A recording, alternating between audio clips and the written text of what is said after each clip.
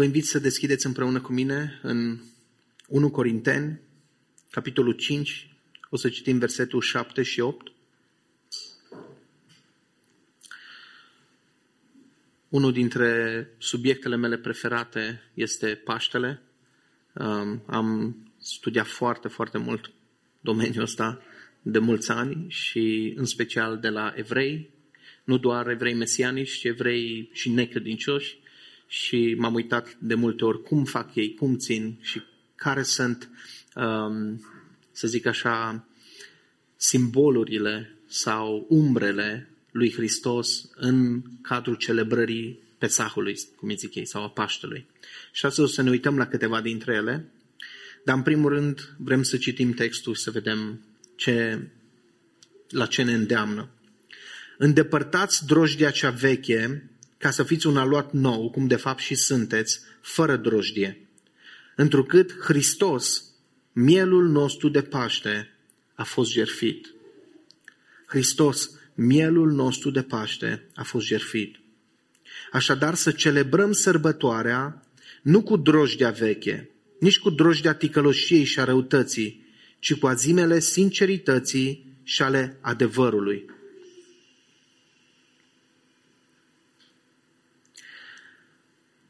Sărbătoarea Paștelui se ținea în cadrul unei sărbători mai largi, timp de 7 săptămâni, timp de 7 zile o săptămână, era sărbătoarea azimilor. Iar în prima zi se făcea curățarea aluatului, curățenia de Paște, da? Care o facem și astăzi, are un suport biblic și în cadrul acestei curățeni trebuia găsit tot aluatul cel vechi și trebuiau ridicate mesele și trebuia mutat tot din loc ca să se găsească orice urmă veche de aluat care simbolizează păcatul, care versetul 6 ne zice că nu știți că puțină drojdie dospește tot aluatul? Îndepărtați drojdia cea veche, îndepărtați Egiptul din viața voastră, trecutul păcătos și apropiați-vă cu o atitudine nouă, cu o viață nouă caracterizată de sinceritate, de adevăr. Să celebrăm sărbătoarea nu cu drojdia veche, ci cu azimele sincerității. Dacă am întrebat astăzi pe stradă despre ce este Paștele, ce se sărbătorește de Paște sau ce îți vine în minte când auzi Paște, probabil lucrurile care oamenii le-ar spune cel mai repede ar fi mielul de Paște, drob, lumina, ouăle, cu minecătura sau împărtășania, da? Chiar asta e și numele Paște la ortodoși când se ia vinul cu pâinea împreună. Cu astea am crescut și eu și poate spre surpriza noastră multe dintre ele au un suport în felul în care evreii țineau sărbătoarea Paștelui. Și astăzi o să ne uităm un pic, o să facem așa o incursiune istorică prin 3 mari teme. Probabil o să zic multe lucruri care o să vi se pară așa o aglomerație, dar dacă e să rămâneți cu aceste 3 puncte, e bine, dacă reușim. Primul este primul Paște. O să ne uităm de unde a început povestea asta cu Paștele și ce-i cu elementele respective. O să ne uităm un pic mai atent la cum au ținut ei la început și cum țin până în zi de astăzi evreii, care chiar dacă nu recunosc pe Iisus ca Mesia, totuși cum țin ei sărbătoarea asta.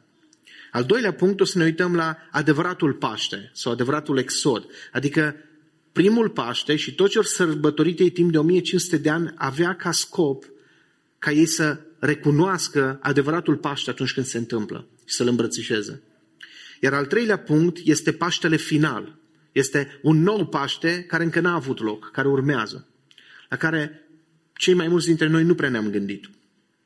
Dar ne întrebăm acum, ca noi să putem înțelege expresia asta din titlu, Hristos Paștele nostru sau mielul nostru de Paște, trebuie să înțelegem ce era cu Paștele.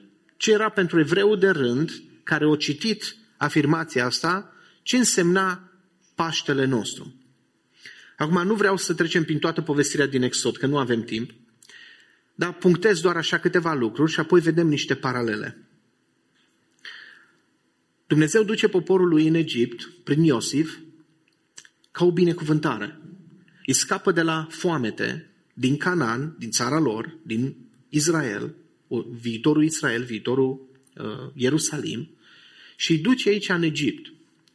Și la început lucrurile păreau extraordinare. Primesc cea mai bună parte din țară, totul merge frumos, prosperitate, dar cu timpul binecuvântarea se transformă în blestem.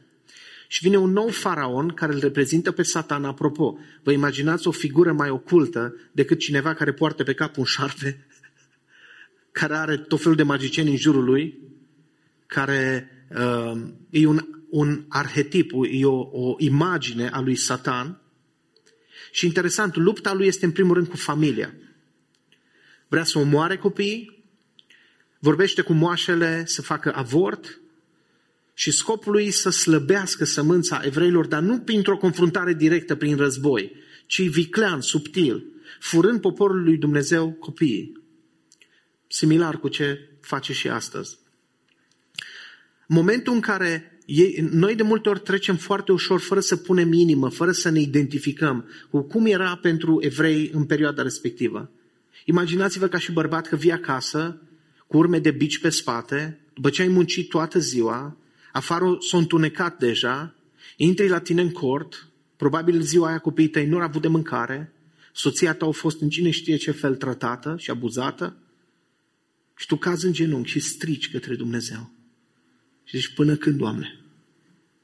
Doamne, până când toată suferința asta? Doamne, ne-ai abandonat, ai uitat de noi. De atâta timp așteptăm un eliberator.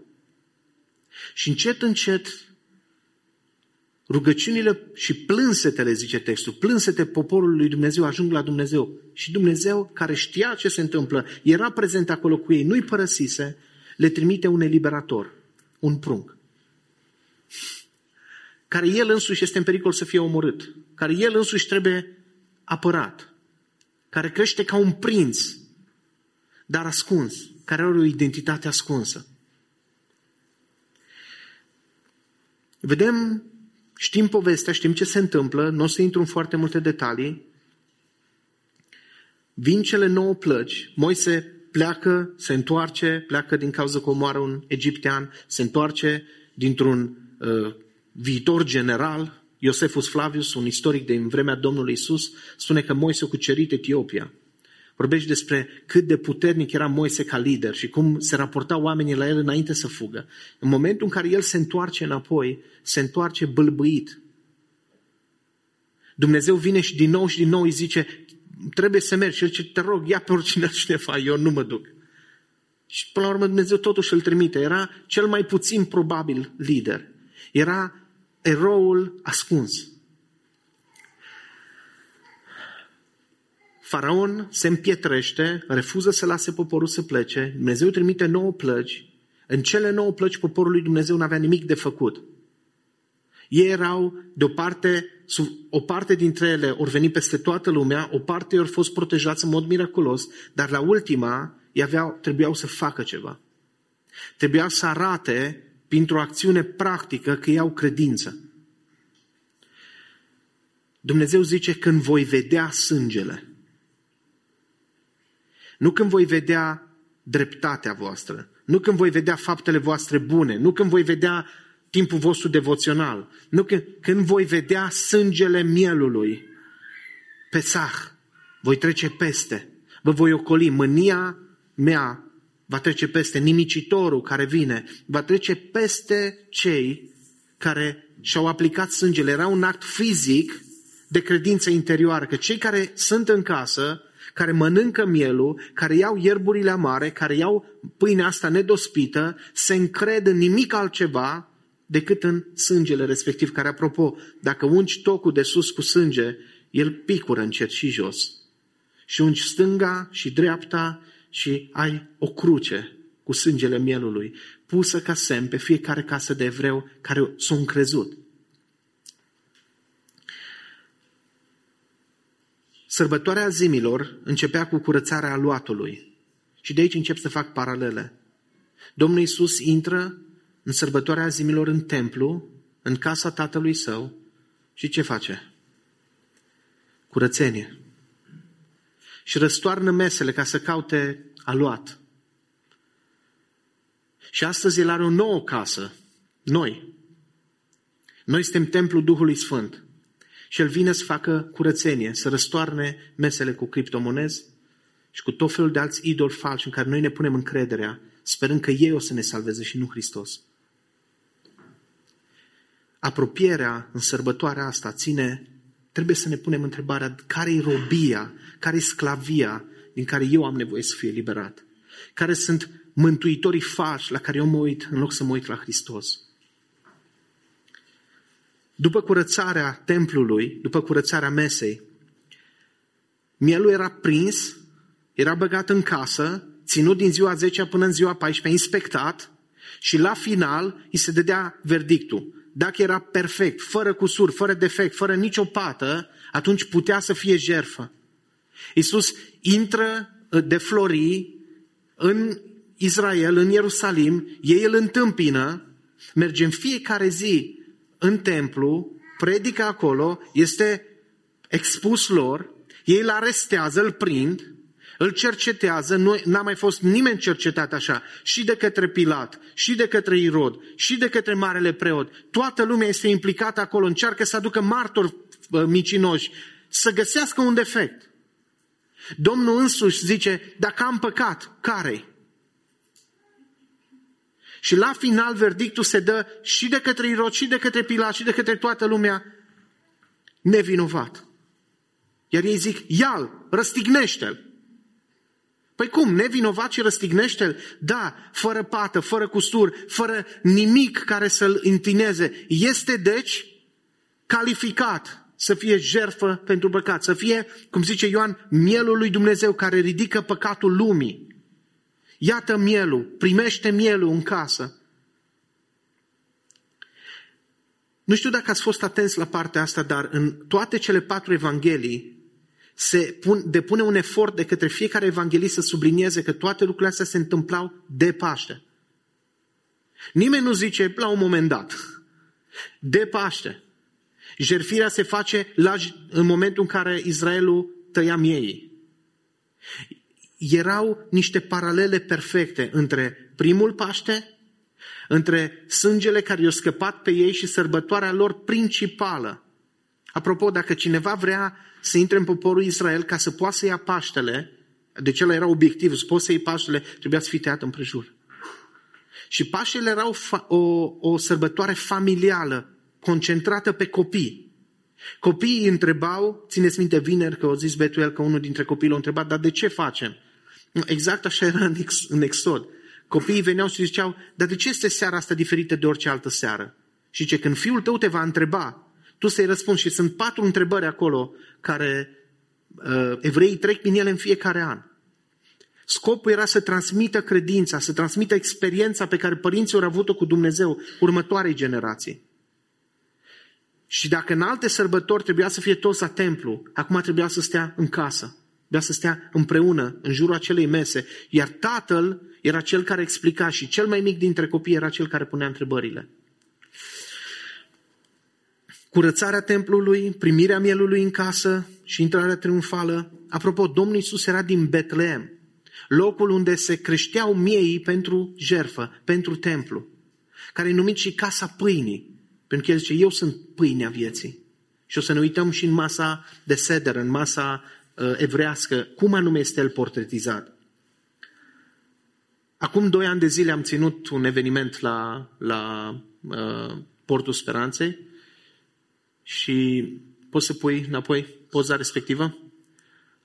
Atunci o ținut vreo 2 ore și ceva, am explicat fiecare element, am făcut tot ritualul cu aprinsul luminii, chestia asta cu lumina, să iei lumină, vine tot de la evrei. Și ne-am uitat la fiecare element în parte și una din chestiile care pe mine mă surprinde cel mai mult este cum Dumnezeu a lăsat inclusiv în sărbătoarea evreilor care nu-L recunosc pe Iisus, dovezi, urme, umbre, semne, simboluri ca să-i atragă la El. Cum nu scap de El, de mielul pascal, de Hristos, Paștele nostru, nici dacă îl respingi. Pentru că în timp ce ei iau cina asta în fiecare an, Hristos îi prezentă acolo și o să vedeți câteva exemple. Poți să pui, te rog, următoarea imagine? Unul din simbolurile principale ale Paștelui pe lângă miel este pâinea, este mața. Și ei au în fiecare an obiceiul ăsta să ia 3 mațot, le zic la 3, dacă e plural, și este una deasupra, este una la mijloc și este una de desubt. Dar n-ai voie să o iei pe cea de deasupra, care reprezintă pe Tatăl. Asta e interpretarea mesianică sau interpretarea creștină, nu a lor. Ei nu pot să explice. Zic că se referă la Avram, Isaac și Iacov sau dau tot felul de explicații care nu țin apă, nu îs logice. Deci ai o pâine deasupra, o pâine de desubt și una la mijloc. Totdeauna, în fiecare an, ei trebuie să o ia pe cea din mijloc. Și ne uităm atent la ea. Cu zgâriată, cu șanțuri, brăzdată, biciuită, străpunsă, arsă. O pâine de genul ăsta a luat Iisus și a zis, acesta este trupul meu, care se frânge pentru voi. În timpul Paștelui, ținând sărbătoarea, cum se ținea atunci, Iisus explica simbolurile și ce anume se referă la el. Și a frânt-o și a zis, acesta este trupul meu, străpuns, lovit, biciuit, care se frânge pentru voi.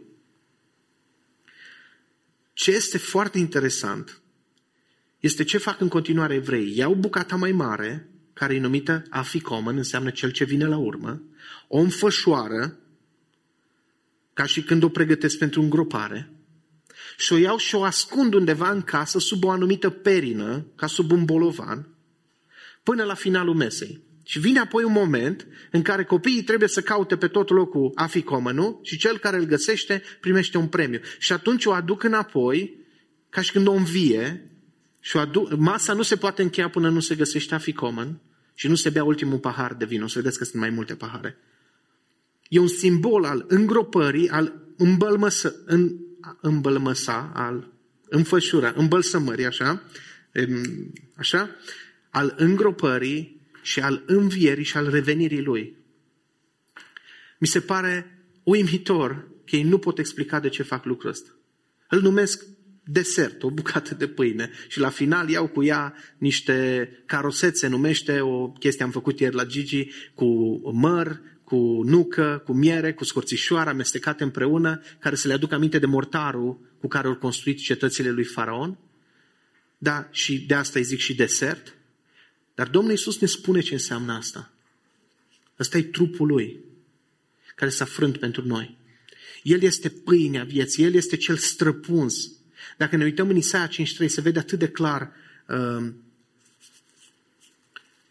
felul în care Iisus este portretizat ca și miel și ca și pâine. Sunt multe elemente aici prin care am putea trece. Eu vreau să vă mai atrag atenția doar la 2 dintre ele. Vă zic așa pe scurt ce mai vedem acolo. Vedem un ou, poate nu știați de unde vine ou. Au și ei ou vopsite, doar că sunt cu negru vopsite, trebuie ars la lumânare. Și asta le aduce aminte de faptul că templul lor a fost distrus. Din anul 70 încoace, ei nu mai pot să țină Paștele cum lor ținut înainte. Imaginați-vă că suntem în anul 71 și noi trebuie să ne gândim, ok, cum vom sărbători acum, că nu mai putem să aducem la preoțime, nu mai este preoțimea, nu mai este templul, nu mai suntem în Ierusalim, no, cum facem acum? Și un mare rabin, Hillel, care a făcut, să zic așa, ca o reformă în Israel, a spus, ok, hai să punem niște simboluri pe masa de seder ca să ne aducă aminte de faptul că noi nu mai avem templu. Iar ou simbolizează asta, ou ars. O să vedeți un os acolo la care ne uităm imediat. Nu e un os cu carne pe el, e un os fără carne, ars și el, care să le aducă aminte de faptul că nu mai este jertfă. Apoi sunt ierburile amare, apoi este carosetul, cea care amintește de mortar, este un pahar de apă cu sare, care reprezintă lacrimile, și au un ritual prin care ei trec și spun povestea asta cu răscumpărarea, iar fiecare dintre ele, fiecare simbol, au câte o însemnătate. Așa arată osul ăla pârlit. Imaginați-vă că pe masă, în timp ce mănânci toată mâncarea bună, ai și un os pârlit. Zicea cineva că după ce l-am arătat la primul serviciu, că nu mă lasă să gândească, ăsta are un os acolo care murdărește. nu e un lucru care să te atragă la o masă. Zici, de ce să pui un astfel de simbol? Ei ar trebui să se gândească, ok, ce facem de acum, că nu mai putem avea mielul. Și ar hotărâi să pună un os. Bun. Hai să zicem, dar ce nume să-i punem? Cum îl numim? Și s-ar hotărât să-i zică Zeroah, care înseamnă brațul Domnului. Brațul puternic al Domnului. Păi cum simbolizează osul unui miel care nu poți să-l consumi, cu un templu distrus, brațul puternic al Domnului? Dacă cineva era un pic curios, vadă ce este Zeroah, și a scris asta pe Google, ca și evreu, sau în Biblie, iar l-ar trimite exact la capitolul interzis al evreilor, Isaia 5:3, care începe așa: cine a cunoscut brațul Domnului? Și cui i s-a vestit? Cine a crezut ce i se vestise? El a crescut înaintea noastră ca un lăstar, ca o draslă slabă. N-avea nici frumusețe, nici strălucire. Și încet, încet îl descoperi pe Iisus. El e brațul Domnului. El e adevăratul Zeroah. Spre El arată simbolul ăsta. De asta vă zic că inclusiv în timp ce îi țin cina, nu pot evada, nu pot scăpa de aceste simboluri care din nou și din nou îi cheamă să-L îmbrățișeze pe Mesia. Vinul cel sângeriu, care reprezintă sângele. Sunt 4 pahare de vin în sărbătoarea evrească. Mă întreba cineva în pauză, dar beau chiar 4 pahare? Primul este cu un sfert de vin, 3 sfert de apă, după aia jumate, după aia 3 sfert, un sfert și abia ultimul, cel al laudei plin. Da? Deci nu era tatăl pe la final, mai știa să zică povestea. Da? Deci se lua puțin alcool și vinul pe vremea n-avea alcoolemia care au unele vinuri azi. Ce reprezintă cele 4 cupe de vin? Evreii au luat din Exod 6, de la versetul 6 și versetul 7. Vreau să citim un pic acolo.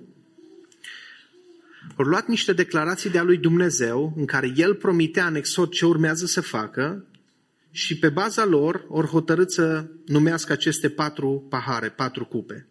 Exod 6, versetul 6 și 7, spune așa: de aceea așa să le spui fiilor lui Israel: eu sunt Domnul și vă voi scoate de sub jugul egiptenilor. Vă voi elibera din robia lor. Vă voi răscumpăra cu un braț întins, din nou, braț întins, Zeroah, și cu fapte mărețe ale judecății. Vă voi lua ca popor al meu și eu voi fi Dumnezeul vostru. Veți ști că eu sunt Domnul Dumnezeul vostru, care v-a eliberat de sub jugul egiptenilor.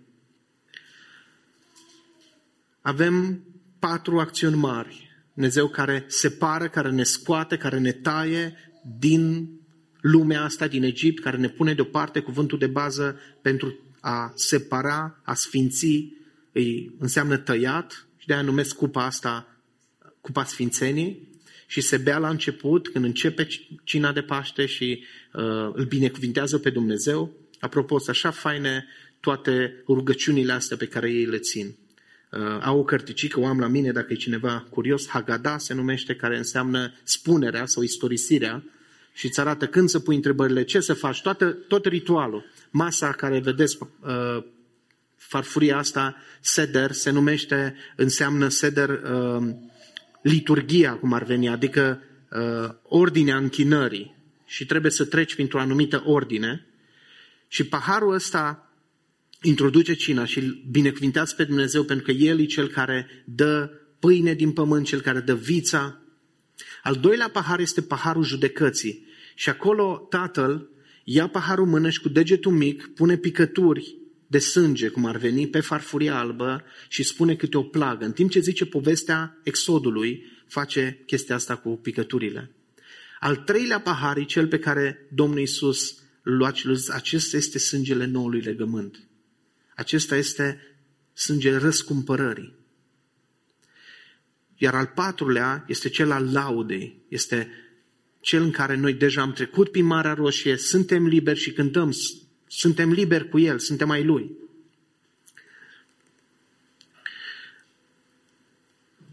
Ca să încheiem partea asta cu primul Paște și felul în care ei îl țin, trebuie să recunoaștem că Iisus nu e doar mielul nostru de Paște. El e și templu, pentru că de-aia a fost celălalt templu distrus și Iisus a zis, acesta este acum nou templu, dărâmați templul ăsta și în 3 zile îl voi ridica. El este și pâinea sau mața care se rupe, care se frânge pentru noi. El este vinul, cel care își dă sângele pentru noi. El este lumina care o aprind la început, menora, adevărata lumină. Domnul Iisus a zis, eu sunt lumina lumii. Și El este adevăratul Moise, adevăratul eliberator, adevăratul conducător care ne scoate din robia lui Faraon, a păcatului, a Egiptului, acestei lumi. Acum, dacă ne uităm împreună în Luca 9 cu 30, o să vedem un lucru interesant. Sunt 2 personaje foarte importante în timpul Paștelui. Este Moise, bineînțeles, care a condus poporul, dar este și Ilie. La masa pascală este un pahar gol, o farfurie goală, un scaun gol, iar la final, chiar la final de tot, deschid ușa și strigă, Eli, Eli, invitându-l pe Ilie să vină să ia un loc la masă, pentru că el îl aduce pe Mesia. Deci toți evreii, credincioși sau necredincioși, încheie cu o cerință să vină Mesia. Pe muntele schimbării la față, Domnul Iisus se transfigurează și în versetul 30 zice, și iată că 2 bărbați stăteau de vorbă cu el. Erau Moise și Ilie, care se arătaseră în slavă. Dintre toate personajele din Vechiul Testament care puteau să vină să vorbească cu Iisus, nu a venit Daniel, nu a venit Noe, nu a venit David, nu, a venit Moise și Ilie. Amândoi făcători de minuni, amândoi mari eliberatori în Israel,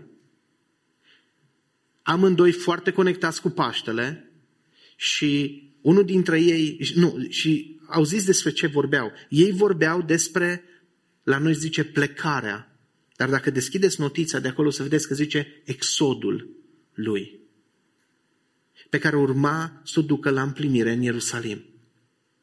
Moise cu Ilie au venit să vorbească cu Iisus despre exodul lui Iisus.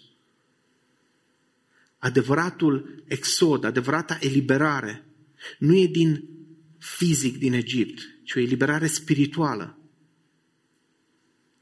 Țineți minte discuția lui Iisus în Ioan 6 cu evreii, când ei zic că noi n-am fost sclavi nimănui. Un popor care sărbătorește Paștele în fiecare an și zic că am fost sclavi ai lui Fero și acum am fost scăpați. Zic, noi n-am fost sclavii nimănui, care fusese sclavii babilonienilor, asirienilor și acum erau sub dominația romanilor, dar ei n-au fost sclavii nimănui. Și Iisus zice, sunteți sclavii păcatului. Și când Fiul vă va face liberi, veți fi cu adevărat liberi. Deci, despre ce e sărbătoarea Paștelui? E despre ruperea lanțurilor sclaviei. Este despre libertate, despre eliberare. La Paște, Iisus vrea să vină să facă curățenie. Iisus vrea să vadă și vrea să te facă conștient de lucrurile care te țin legat. De sclavia, de faptul că ai ieșit cu Egiptul în inimă. Că poți ieși fizic cum au ieșit ei și să te plângi că n-ai usturoi, că n-ai lubeniți, că n-ai mai știu eu ce. Să tânjești după madianitele care au fost trimise de Balaam. Vedeți, e un lucru să ieși din Egipt. E cu totul altceva să iasă Egiptul din tine. Și în fiecare an îi trebuia să facă curățenia asta. Încă o temă foarte importantă în Paște este că Dumnezeu pare că întârzie. Dumnezeu lucrează după altă agendă, după alt calendar, după alt program decât lucrăm noi. Oare cât de multă suferință, cât de mult o îndurat evreii și cum se raportau ei la Dumnezeu în timp ce suferința părea că îi zdrobește. Ca să înțelegem mai bine asta, o să ne uităm la pasajul pe care s-a citit în închinare. Nu-l mai citesc încă o dată. Marta, vine Iisus după ce fratele lor a murit și zice, dacă ai fi fost aici, fratele meu n-ar fi murit. O acuzație, cu durere. Dacă ai fi fost implicat în viața noastră, dacă ne iubeai, dacă nu ți era frică de roman, dacă nu știu de ce, dar dacă veneai și n-ai niciun motiv să nu fi venit, că noi te-am chemat Și tu ne-ai mai și zis că boala asta nu-i spre moarte. Și Lazar a murit. Ce s-a întâmplat cu credința lor în timp ce așteptau să-l vadă pe Lazar că se învindecă, că îi merge mai bine, că lucrurile încep să pară mai bune? Și Lazar se simțea tot mai rău. Probabil veneau medicii, șamanii, vracii, evrei de prin sat să zică, măi, stai mă să-i dăm, hai să încercăm. Boala aceasta nu este spre moarte. Iisus a vindecat de multe ori de la distanță. El ne iubește, ne-a promis. Nu. Aia ar însemna necredință. Probabil sinagoga care îi ziceau că urmează un eretic. Asta e pedeapsa lui Dumnezeu în viața voastră. Asta vă pedepsește Dumnezeu pentru că v-ați îndepărtat de calea cea veche, de Moise. De asta vi se întâmplă. Nu. Boala aceasta nu este spre moarte, ci spre slava lui Dumnezeu. Și Lazar se simțea mai rău și mai rău. Cum a fost momentul în care Maria îl ținea de mână și Lazar a zis, e gata, și a murit. Ce întrebări despre Dumnezeu avea momentul ăla Maria și Marta? Ne-a mințit? Mai este Iisus Dumnezeu dacă a zis că boala asta nu-i spre moarte și uite că a murit? De ce? Deci, măcar dacă nu zicea nimic.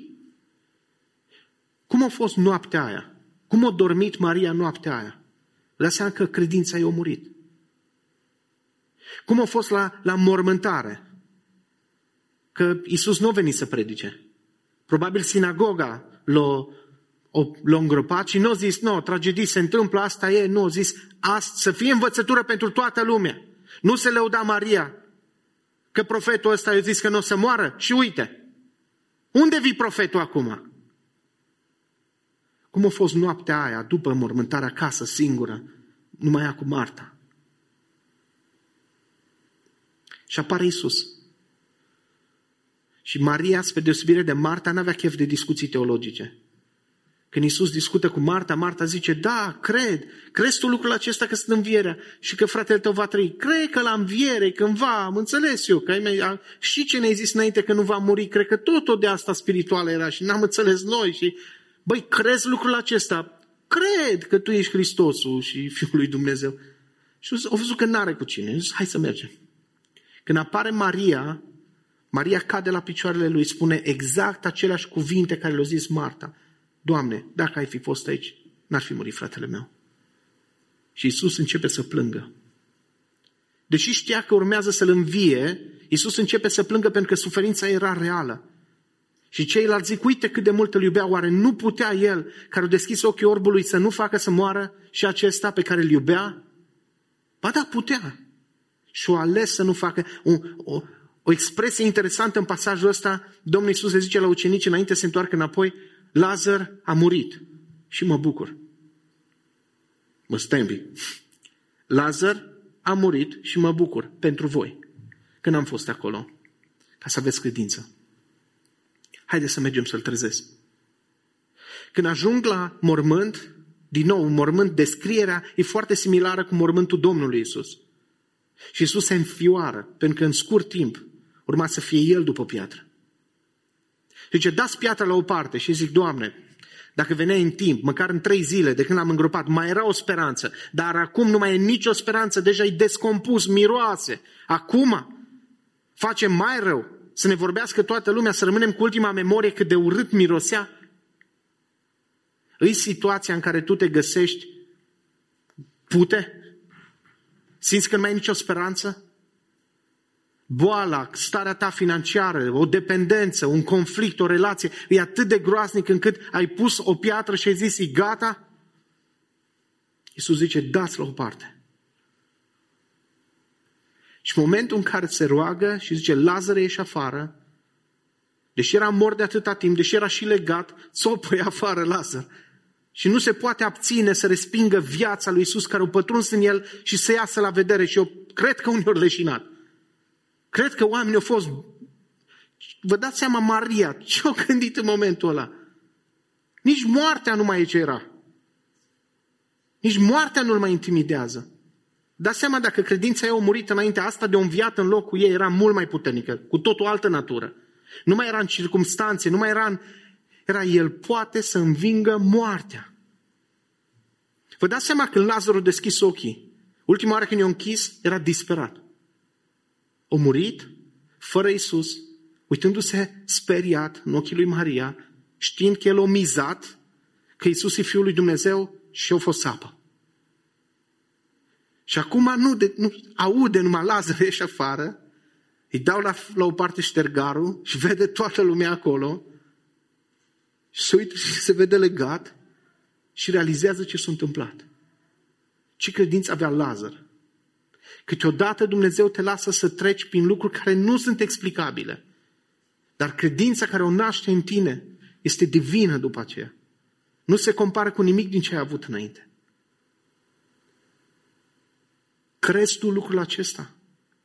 Că El e învierea și viața? Crezi tu că dacă crezi în El acum, moartea nu mai are ce să-ți facă? Că niciun bolovan pus de nimeni nu poate să facă față puterii învierii Lui? Iisus este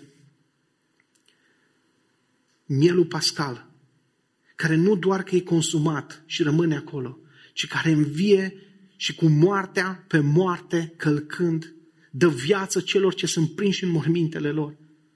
Aduceți-vă aminte de imaginea din Ezechiel 37, când Dumnezeu îl duce pe Ezechiel și o vale plină cu oase foarte uscate. Și oricât se plimbă pe acolo, gândiți-vă, furtuni, ploi, l-au amestecat. Nu mai știai tu care bucată din asta de os e de la care schelet?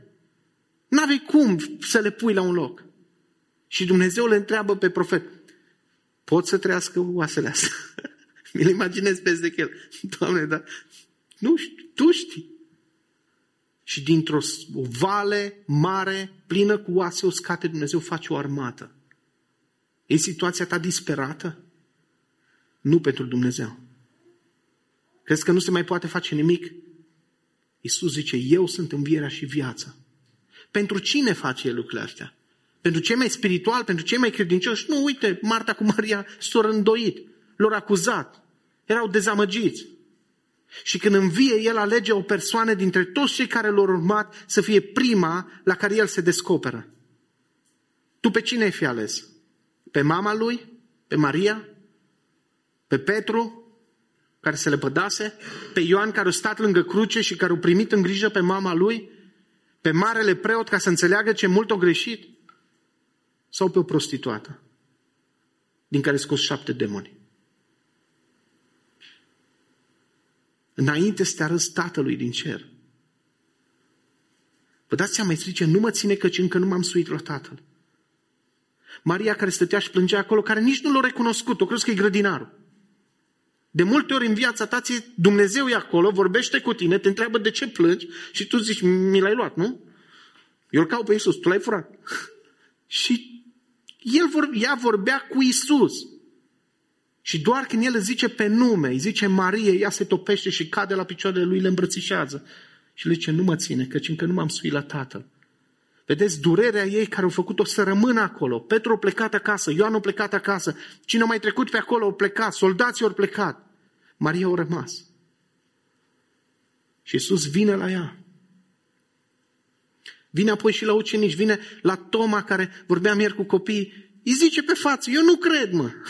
Și Domnul Iisus nu vine și îi zice, păcătosule, nesimțitule, după tot ce am făcut pentru voi. Zice, vină mă aici dacă nu crezi. Și fii credincios, nu necredincios. Și Toma zice, Domnul meu și Dumnezeul meu. Ăsta e regele nostru care alege, în loc să fie portretizat ca un leu, ca un, nu știu, un taur, ca un leopard, ca ceva care să-ți inspire frică, teamă, fugă, să fie ca un miel. În Apocalipsa, Ioan începe la un moment dat să plângă că nu-i nimeni să rupă sigiliile acelui sol. Și vine la el un înger și zice, stai liniștit, leul din Iuda îl poate rupe. Și zice, m-am uitat și am văzut un miel. Nu un leu, un miel. De 29 de ori în Apocalipsa. E mielul lui Dumnezeu. Și acum mergem către al 3-lea punct, ultimul Paște. În Luca 22, de la 15, în cadrul ultimei cine pe care el o ia cu ucenicii, le spune așa, versetul 14, când a sosit ceasul, Iisus a așezat să mănânce împreună cu apostolii. El a zis, am dorit cu ardoare să mănânc împreună cu voi acest Paște, înainte de suferința mea. Căci vă spun că nu voi mai mânca din el, ați observat până acum, nu voi mai mânca din Paște, nu doar că nu voi mai bea din pahar, nu voi mai mânca din el, până când nu-și va găsi împlinirea în împărăția lui Dumnezeu. Deci vine un moment în împărăția lui Dumnezeu, în viitor, la nunta mielului, când vom sta cu el și ceea ce a început în Exod și ca o umbră și s-a definitivat în lucrarea Domnului Iisus, în moartea, învierea și înălțarea Lui, va fi complet și finalizat. Exodul va fi complet finalizat și vom fi eliberați cu totul de Egipt la revenirea Lui. Ăla-i Paștele pe care noi îl așteptăm. Faceți lucrul acesta în amintirea mea, vestind ce eu am făcut ca să ajungeți acolo. Nu știu dacă ați citit vreodată Apocalipsa în cheia asta al Paștelui, în cheia Exodului, să încercați să vedeți paralele. Evreii zic că asta e cea mai evrească carte din toată Biblia. Și vreau să vă arăt repede așa câteva comparații și să știți că nu e ceva ce eu m-am hotărât eu să fac, că așa mi-a trecut mie prin cap. Domnul Iisus în Luca 24, de la 25 la 27, stă cu ucenicii și Iisus cel înviat le explică pe drumul Emausului tot ce s-a întâmplat, că trebuia să se întâmple pentru că era scris în Scripturi și că era cu privire la El. Și ei zic, nu ne ardea sufletul noi în timp ce ne deschidea Scripturile și ne arăta lucrurile astea. Și știți când l-au recunoscut? Când au rupt pâinea. Pac! Și atunci s-a prins becul. Hopa! Avea un fel al numea lui de a frânge pâinea. Ne uităm un pic la Apocalipsa ca o privire în viitor către marele și finalul Exod. De 29 de ori Iisus e numit mielul. Avem acolo doi martori care seamănă cu Moise și cu Aron, care despre ei zice în Apocalipsa că au putere să judece pământul, să transforme apa în sânge și să lovească cu urgii pământul de câte ori vor. Interesant, nu? Rings the bell, știi? Parcă sună interesant. Ai momentul trecerii prin Marea Roșie, în care ei sunt eliberați, și spre finalul cărții Apocalipsa, e momentul în care Iisus se întoarce înapoi cu armata lui și spune că face un măcel în care sângele oamenilor ajunge până la zăbalele cailor pe o distanță de 200 de kilometri, în care dușmanii lui Dumnezeu sunt învinși, exact cum în Marea Roșie, nu doar ei au fost eliberați, ci armata lui Faraon a fost înnecată, a fost învinsă. Avem o paralelă aproape perfectă între Faraon și felul în care el se poartă cu poporul lui Dumnezeu și Anticristul sau fiara din Apocalipsă. Avem plăgile, urgiile în Exod și avem cel puțin 5 identice și altele pe lângă în Apocalipsa.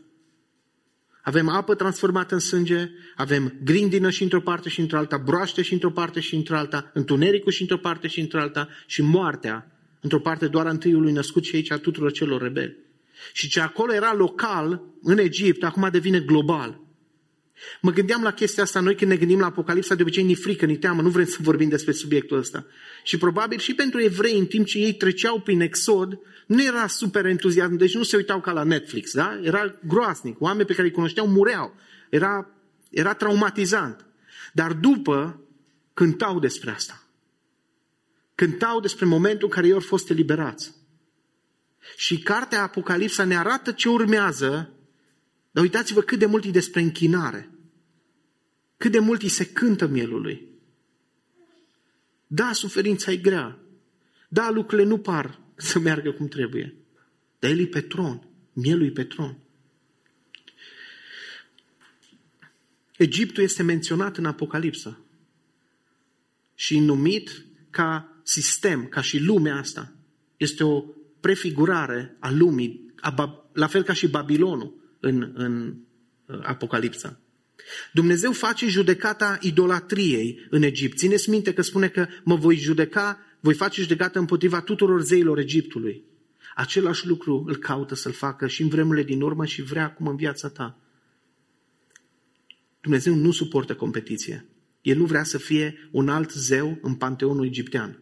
Pe lângă Ra și alții să fie și El. El este Domnul. Și va zdrobi intenționat orice lucru fals în care tu spui speranțe false. De ce? Pentru că idolatria îți face ție rău și pentru că îi fură lui gloria. Un alt lucru, o altă paralelă. Vedeți că vrăjitorii lui Faraon în vremea lui Moise fac semne false. În Apocalipsa se vorbește foarte mult despre semnele false pe care le vor face prorocul și fiara. Din nou va fi o vreme de confuzie în care nu se știe ce e adevărat, ce nu. Și care e scopul acelor semne false? Ca să înșele dacă e cu putință chiar și pe cei aleși. O altă paralelă este că, și astea sunt ultimele două, că eliberarea în ambele părți este exclusiv prin sângele mielului. O familie de evrei nu putea face nimic să contribuie să îmbunătățească promisiunea lui Dumnezeu. Când voi vedea sângele, vă voi ocoli. La fel cum eu și tu nu putem face nimic să-L convingem pe Dumnezeu să ne iubească mai mult sau mai puțin. Mântuirea în Apocalipsa de atâtea ori subliniat asta. Ei și-au spălat hainele în sângele mielului. E doar despre miel. Finalul Exodului culminează când ei ajung în țara promisă, unde urmează să-și facă o capitală și un templu. Cum se termină Apocalipsa? În Exod se termină așa. În partea asta altă vedem Ierusalimul ceresc coborându-se. Vedem templu. Iar noi locuim împreună cu El. Și în sfârșit se împlinește ce am citit din Exod 6. Ei vor fi poporul meu și eu voi fi Dumnezeul lor. Urmează un mare exod. Boala, suferința, cearta, țipătul. Cel care, e interesant în Isaia, de câte ori când face apeluri mesianice către epoca care vine, vorbește despre liberarea din robie, deși ei nu mai erau în Egipt. Încă o dată, cancer, boală, copii neascultători, toată suferința pe care noi o îndurăm acum, conflict în familii, locuri de muncă dificile, vor fi toate o amintire din Egiptul trecut. Și vom merge în casa Tatălui nostru, vom sta cu mielul la masă și El va șterge orice lacrimă din ochii noștri. Și în înviere, El a demonstrat că jertfa Lui a fost primită și că dragostea Tatălui ne este demonstrată și oferită acum aici. 1 Corinteni 5:7 zicea să măturăm păcatul, să dăm la o parte răutatea, minciună și să sărbătorim sărbătoarea asta într-un mod diferit, recunoscând că El e de fapt adevăratul templu pe care oul îl reprezintă, adevăratul Moise, adevăratul eliberator, adevăratul miel. El e lumina, El e pâinea, El e vinul, El e totul, totului tot. Primiți mielul. Îmbrățișați-L pe lăsați ca puterea învierii să vină în inimile noastre și să ne transforme. Amin. Doamne, te rog mult să iei Tu aceste puține cuvinte sau cum au fost ele, Doamne, și să selectezi din ele lucrurile care sunt cu adevărat de importanță majoră și să le ștampilezi în inimile noastre, Doamne.